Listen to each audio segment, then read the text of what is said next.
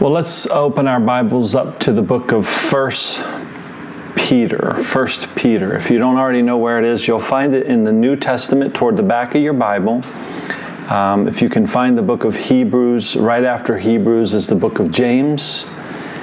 And right after James, you'll find 1 Peter. We're going to look at chapter 1 this morning of 1 Peter. And if everybody's there, let's go ahead and start reading in verse 1. So 1 Peter chapter 1, verse 1. Peter, an apostle of Jesus Christ, to the pilgrims of the dispersion in Pontus, Galatia, Cappadocia, Asia, and Bithynia, elect according to the foreknowledge of God the Father, in sanctification of the Spirit, for obedience and sprinkling of the blood of Jesus Christ. Grace to you and peace be multiplied. So we see in these first three verses here who wrote this letter, which of course was Peter. And we also see who his intended audience was, the original audience that he sent this letter to. These were a people that Peter refers to here as pilgrims. In verse 1. They were a people that were persecuted for their faith in Jesus Christ, and as a result they were dispersed. That is, they had to spread themselves out amongst other people groups so that they would not be captured and killed, or at least imprisoned for their faith in Jesus Christ. And God the Father, in His ultimate plan to offer redemption to mankind, gave to mankind the gift of His only begotten Son. Jesus was, of course, a man on this earth, and God the Father chose that Jesus would come into this world as a Jew. Jesus would grow up amongst His people, the Jews, and along with His disciples, whom were also Jews, He would preach the gospel of the kingdom of God. Jesus would ultimately, we know, be crucified, dead, and buried, and of course, rise from the dead. He then ascended into heaven, and He sent His Holy Spirit upon His disciples, like Peter here, and they would go on to live and to preach the gospel throughout the whole world. And in the beginning, the gospel was preached by and to Jews only. Initially, when the gospel started to go forth, it was preached by the Jews and to the Jews. And they were God's chosen, the elect of God that Peter refers to here. And these are the ones that are dispersed all out amongst all the people groups because they were persecuted for their faith in Jesus Christ. They were Jews who were persecuted for this. And later, we know the gospel would then go out to the Gentiles as well. That is, to the non-Jewish people of the world. Every race of every people, all the way up to our present time now, can hear the gospel, receive the gospel. The gospel is still being preached today. Those that believe the gospel of Jesus Christ, whether Jew or Gentile, are part of the church today, the body of Christ. So, again, what I'm pointing out here is God chose a specific group of people referred to in the Bible as the elect to bring His Son through. And through them, they started the preaching of the gospel, which then led, as I said earlier, to the gospel going out into all the world. God's plan is whosoever will can come to faith. In other words, whosoever will give their hearts to Jesus can come to faith in Jesus Christ today. And again, these people to whom Peter writes were a people that were persecuted for their faith in Jesus Christ. And as we sit here today, we are really not all that familiar with persecution for the profession of our faith in Jesus Christ. Not like these people were, right? At least not too much by the world, the people around us. We're not really persecuted for our faith. But it's coming, and you can see it coming. Times they are changing, right, as they say. And this book of 1 Peter, what it is it's a reminder to all of us where we come from in our faith, right? And how we are to persevere in our faith. How we come to our faith, I should say, and how we are to persevere in our faith. That's what this letter is about. So Peter goes on in verse 3, "Blessed be the God and Father of our Lord Jesus Christ, who according to His abundant mercy has begotten us again to a living hope through the resurrection of Jesus Christ from the dead, to an inheritance incorruptible and undefiled, and that does not fade away, reserved in heaven for you." Now, there is a lot said in those two verses there, verses 3 and 4. We see there in verse 3 that God has showed abundant mercy toward us. It's important that we keep that in mind. Webster's dictionary describes mercy as compassion or forbearance, shown especially to an offender or to one subject to one's power. Let me read that definition again. This is what mercy is: compassion or forbearance shown especially to an offender or to one subject to one's power. That's mercy. You see, our God is an awesome God. That is, He is all-powerful. He is a consuming fire, worthy of our fear. That is our reverence, right? Our total obedience to Him. But of course, we know that we as mankind have all fallen short of the glory of God, and we are sinners worthy of punishment. But God the Father has in Jesus Christ shown compassion and forbearance toward us. He has shown abundant mercy by giving to this world His only begotten Son. And to the ones that have repented of their sin, and that's an important part of the gospel that's often left out in gospel preaching today, is that one must repent of their sin. But to the one that has repented of their sin and has given their life to the leading of Jesus Christ, there is something reserved in heaven for us. Something that Peter talks about here that does not fade away and never will. That is not corrupted as this world that we presently live in is corrupted. That eternal life that we will inherit in heaven someday is, as Peter calls it here, undefiled. And we know we have this living hope that Peter talks about here of what is reserved for us in the eternal future. And all of this was made possible by the resurrection of Jesus Christ.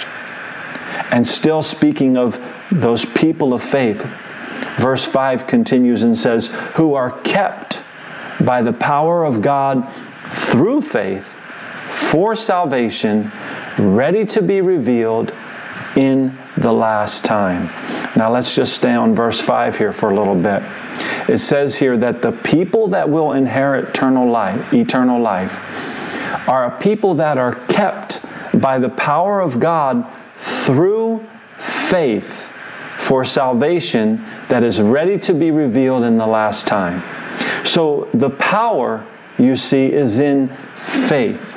In the book of Romans chapter 1 and verse 16, the Apostle Paul said, "For I am not ashamed of the gospel of Christ, for it is the power of God to salvation for everyone who believes, for the Jew first and also for the Greek." Again, the gospel went to the Jew first and then to the rest of the world. So when a person is walking by faith in Jesus Christ, they are kept by the power of God. And what are they kept for? Well, it says there in verse 5 that they are kept for salvation that will be revealed in the last time. You see, right now is what we are to live, the way we are to live right now is by faith. The Bible says the just shall live by faith. That is, those that have been justified, those that have been sanctified by the blood of Jesus Christ, are a people that will walk by faith all the way till the end of their lives, or until the return of Jesus Christ. So when we continue in the faith, we are kept, that is, we are safe, within the power of God. And we will one day walk into our inheritance, right? We'll walk into that salvation. That day will come for us. But right now, we walk by faith. And it's through faith that we get to that salvation. So we must persevere in the faith. And that's what Peter is writing these people to do. Hey, you're going through a struggle. They were literally going through persecution for their faith. Again, we're not really all that persecuted for our faith like they were, right? And they were going through this, and Peter's telling them to persevere. And this book is written to us so that we will persevere in the faith, so that we will stay the course all the way till the end. In this, verse 6 says, "In this you greatly rejoice, though now for a little while, if need be, you have been grieved with various trials, that the genuineness of your faith, being much more precious than gold that perishes, though it is tested by fire, may be found to praise, honor, and glory at the revelation of Jesus Christ." So here again, it is faith that keeps us all the way till the end, till the revelation of Jesus Christ. And if you don't know about the revelation of Jesus Christ, there's a whole book in the Bible that tells about it. But in this life, there may be, and there most likely will be, trials and temptations that will test the genuineness of your faith. Even though we may not be persecuted in one way for our faith, there are trials and temptations that will test the genuineness of our faith. You will be tempted to sin. You will be tempted to give in to worldliness.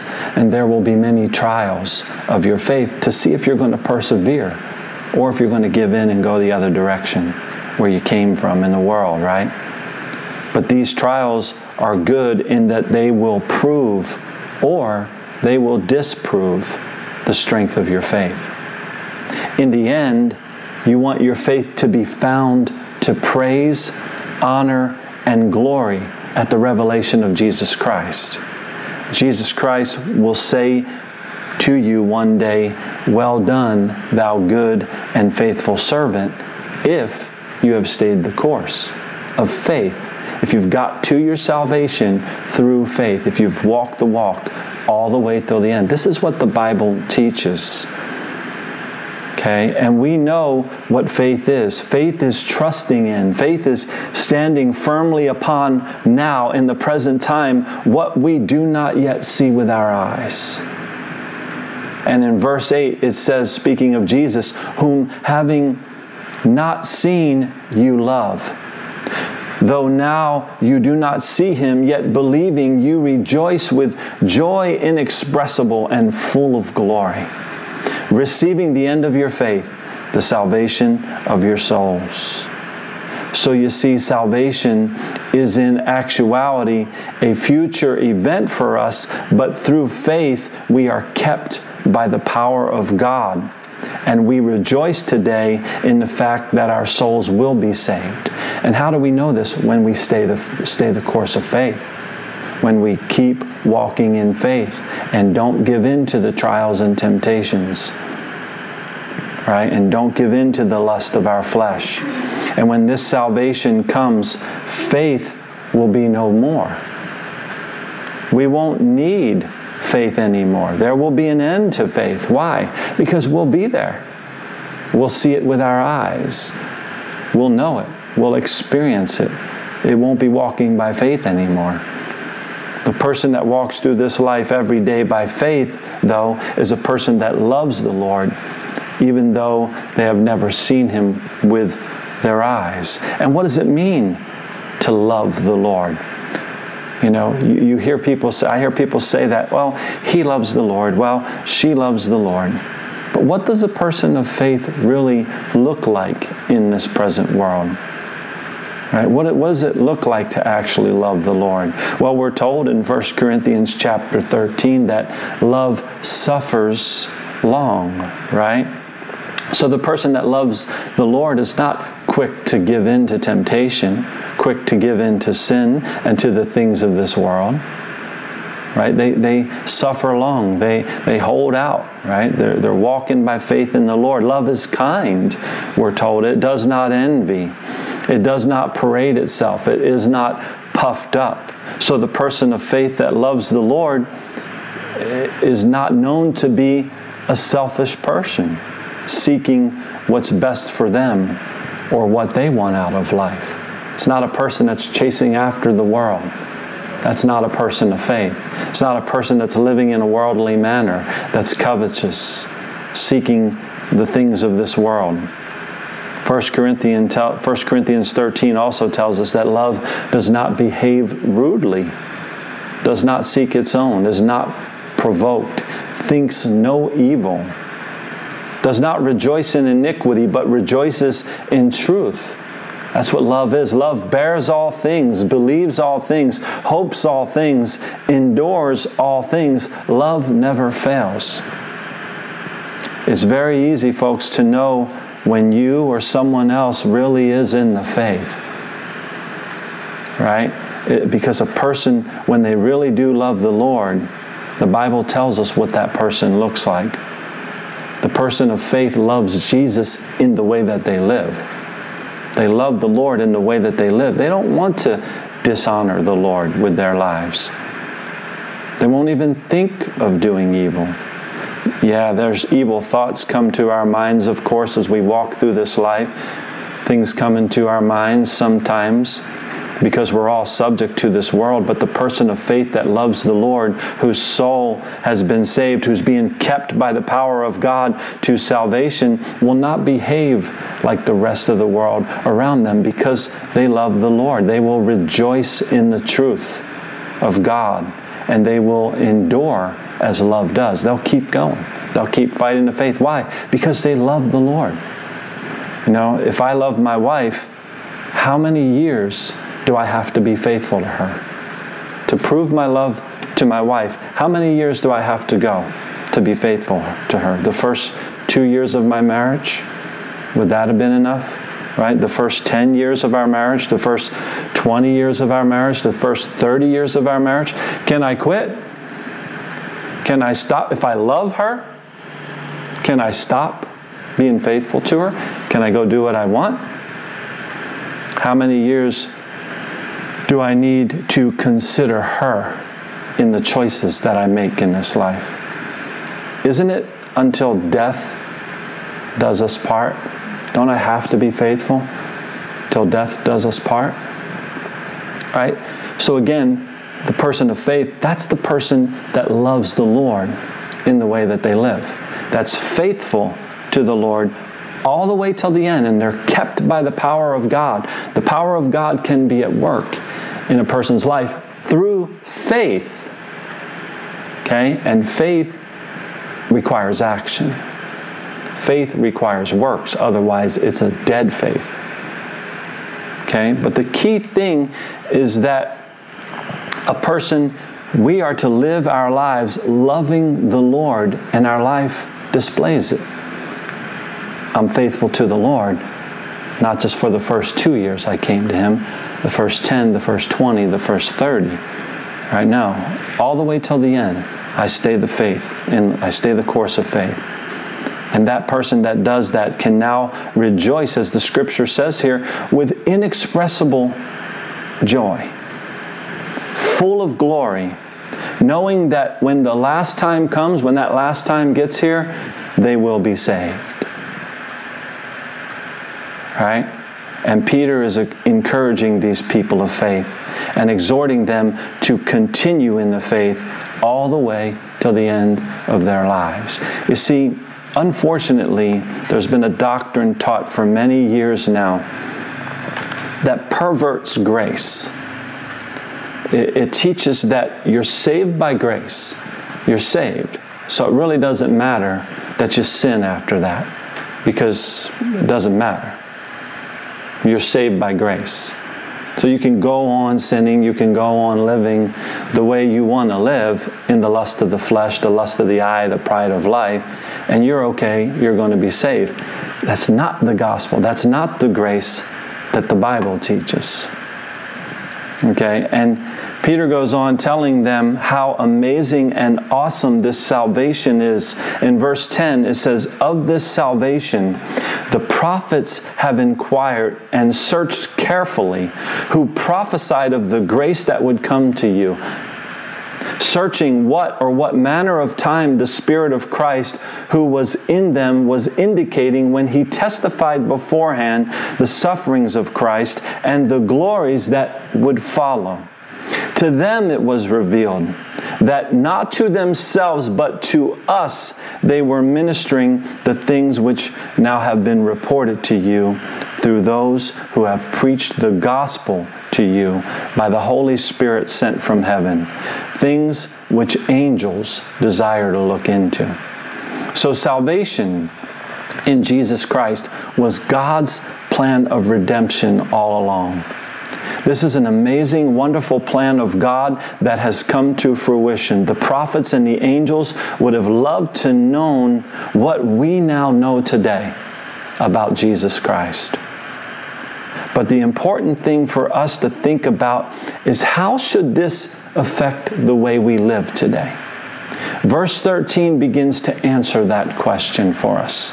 It says, "Therefore, gird up the loins of your mind." Now, when you think of girding up the loins, that was something that when people wore robes, when men wore robes in that day and they were about to do some work, they would tie up that robe. They would gird up that robe, fix it up. Like you think of the word girdle, right? They would tie it up because they're ready to do work. And so they wouldn't trip over it or stumble over it or step on it, right? So this is saying, gird up the loins of your mind. In other words, focus on this. Get serious about this. Get to work. Be sober, it says, and rest your hope fully upon the grace that is to be brought to you at the revelation of Jesus Christ. So here again, we see there is salvation in our future. And this salvation is a result of the mercy and the grace of God. We did not deserve for God to do all that He has done to make our salvation possible. But when Jesus comes again, we will receive this eternal life that we can rejoice in even now. And there is work to be done on our parts as we now have to continue in the faith and be faithful unto the Lord all the way till the end of this life. And verse 14 says, as obedient children. So he's still telling us what we need to do. As obedient children, not conforming yourselves to the former lust as in your ignorance. You see, we all have a flesh, and we're all born and raised up in this flesh, this carnal mind of ours, and this way that we do things. But there comes a time, and there needs to come a time in a person's life when they must be born again, as Jesus said. And they must repent. They must change their mind. They must turn and stop living in that ignorance. Again, we cannot have a gospel that is preached today that says, oh, just say this prayer. Just receive Jesus Christ and just believe in Him right now, and then just go back to living in your ignorance, as it speaks of here, in the former lust, right? Now, we need to be obedient to the word of the Lord. Right? Verse 15, but as He, look how serious this is, but as He who called you is holy, you also be holy in all your conduct. How much? Just a little bit of your conduct? No, all of it. All of your conduct. Can you have just this little bit of sin over here that you're doing? No, all of your conduct.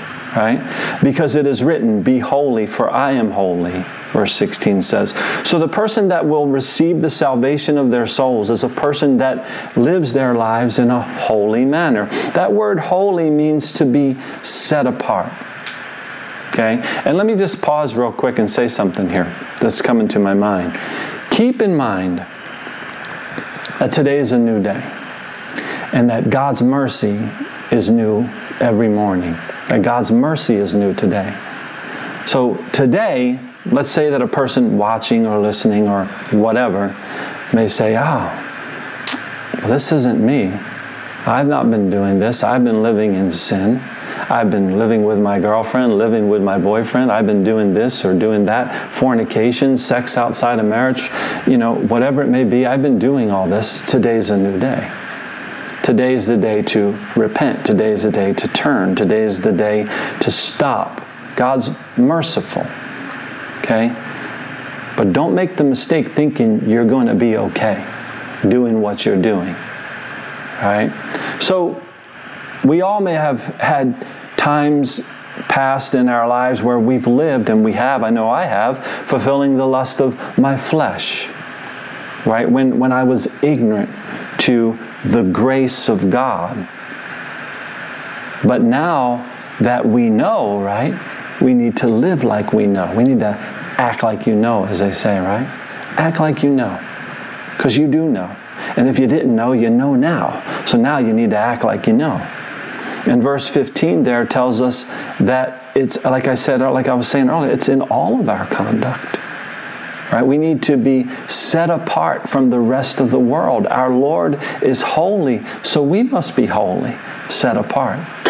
The person of faith does not live like the non-born-again people around them. Today we have many people that profess faith in Jesus Christ that are sitting in the pews of churches or the chairs of churches that are in fornication, sex outside of marriage, partying or getting buzzed like the rest of the world around them, not girding up the loins of their minds, not taking it serious, using foul language where blessing and cursing are coming out of the same mouth, behaving rudely, self-centered, right? All these things that love does not do.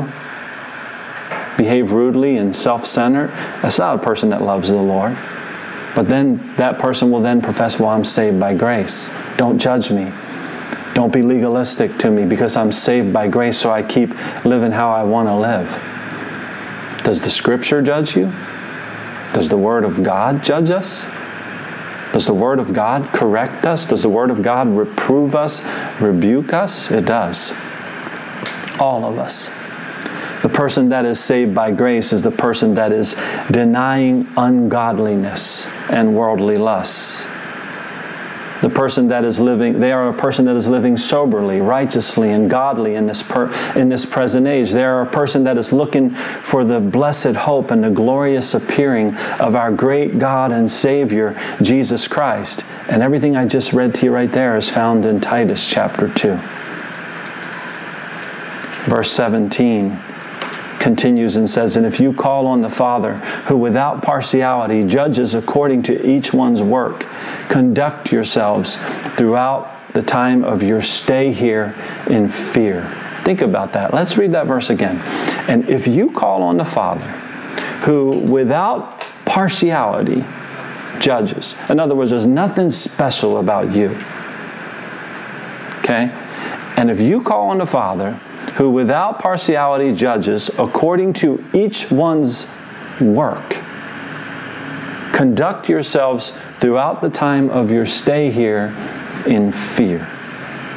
Right? So do you see the power of that verse? God doesn't care who you are. He's an impartial judge.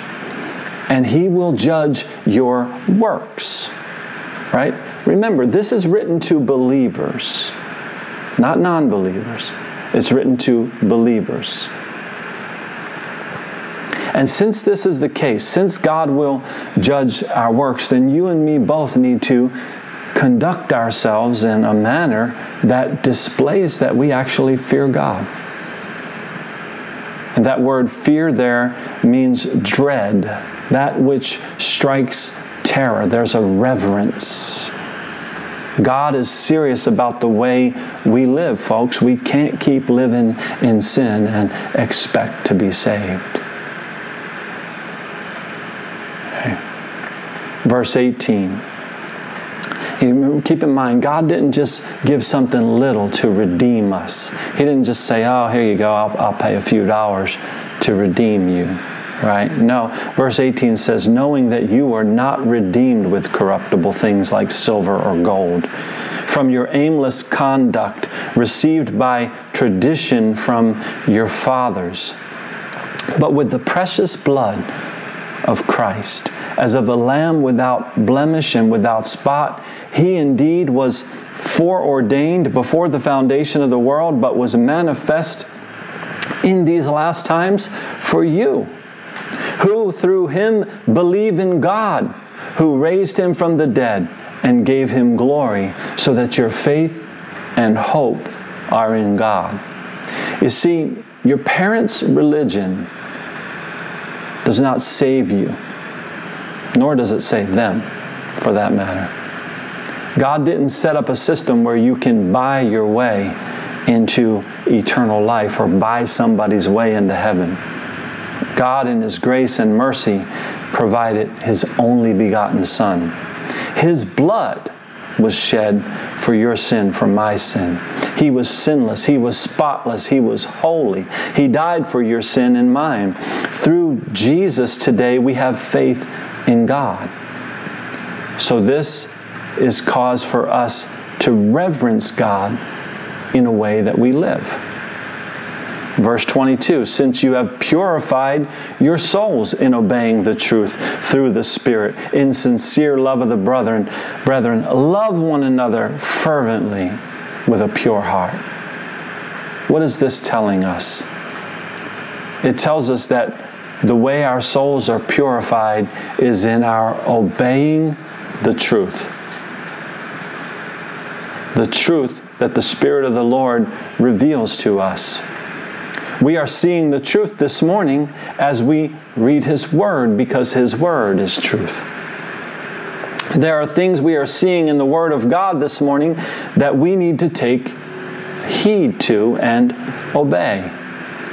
Things that His Spirit is revealing to us. When we are obedient to the truth, we then are a people that live out love with one another. We are not bitter and angry people and such, fighting, fussing all the time. We're a people that live out love because we're obedient. We're walking in obedience to the commandments of the Lord, to the truth of the Word.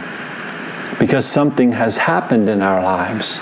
And verse 23 tells us that having been born again, not of corruptible seed, but incorruptible, through the Word of God, which lives and abides forever. That's what happens in a person's life. They're born again. When they commit to be obedient to the truth, to walk in obedience to the Word of God. How do we know the truth today? How do we know anything at all about God? How do we know to walk by faith? Well, it's all in the Word of God. And Jesus said that we must be born again in order to see the kingdom of God. We must hear the truth in the gospel message, and then we must repent. Stop living in our former lust that we lived in our ignorance. And we must come out and be separate, that is, to be holy. To live differently than we lived when we were without Christ. The way we can know that we, or anyone else for that matter, has been truly born again is by the fact that if anyone is in Christ, they are a new creation. Old things have passed away. And behold, all things have become new. That's 2 Corinthians 5:17. Our souls are purified only when we walk in obedience to the Word of God, which lives and abides forever. We have to have that kind of faith that keeps us all the way till the end. a faith that works. Time is going by quickly. Our lives will, in this flesh, soon end. And Peter brings that up here. He says, because in verse 24, all flesh is as grass, and all the glory of man as the flower of the grass. The grass withers, and its flower falls away. So all the glory of man, anything good about us, it all fades away, right? Things that used to be up higher, like my pectorals, are down lower. You know, everything gets old, right? Everything fades away. It all fades away. Verse 25, but the word of the Lord endures forever. Now this is the word which by the gospel was preached to you. The word of the Lord endures forever. This flesh of ours does not. So we have to take it seriously. Gird up the loins of our minds. Live seriously. Live soberly. Live righteously in this present age. Right? Do you live today being led by your flesh? Or do you live today being led by the word of the Lord? There is salvation for our souls to be revealed, but our souls must be purified in the obeying of the truth of the Word of God. We must be obedient to the Word of God in order for our souls to be purified. We cannot live in the lust of the flesh and think that our holy God will just give us salvation anyway, when He went to such a great price in the blood of Jesus Christ to redeem us. See, God's grace teaches us the exact opposite of you can live how you want. You can go on and sin. And the person that is saved by grace is the person that walks not in a manner of this world, but rather will be saved through faith that produces works, that keeps all the way till the end. Again, how long do I have to be faithful? 1 year, 2 years, 3 years, 30 years? In the example with my wife, how long? Till death. Right? We've seen that in these verses today. And we see that throughout all the teachings of the apostles. They all teach this same thing. Right? We are called to be holy, set apart. Let's close here today. Let's pray. Heavenly Father, again, we thank you for your word. Your word is truth. Your word is awesome. Your word is powerful. Your word is sharper than any two-edged sword, and it cuts us, Lord. It cuts. The truth cuts deep within us and allows us to see that which needs to be purified, that which needs to be cut out of our lives, Lord. Our souls, parts of our souls that we have allowed certain thoughts in, certain doctrines in, and then it's manifested in the way that we live our lives. When you call us to purity, you call us to holiness, Lord, to reverence. And I pray, God, that would be the desire of my heart today, our hearts today, everyone listening, Lord, that they would gird up the loins of their minds, that they would get serious about who you are, Lord, and the life that you have for us to live.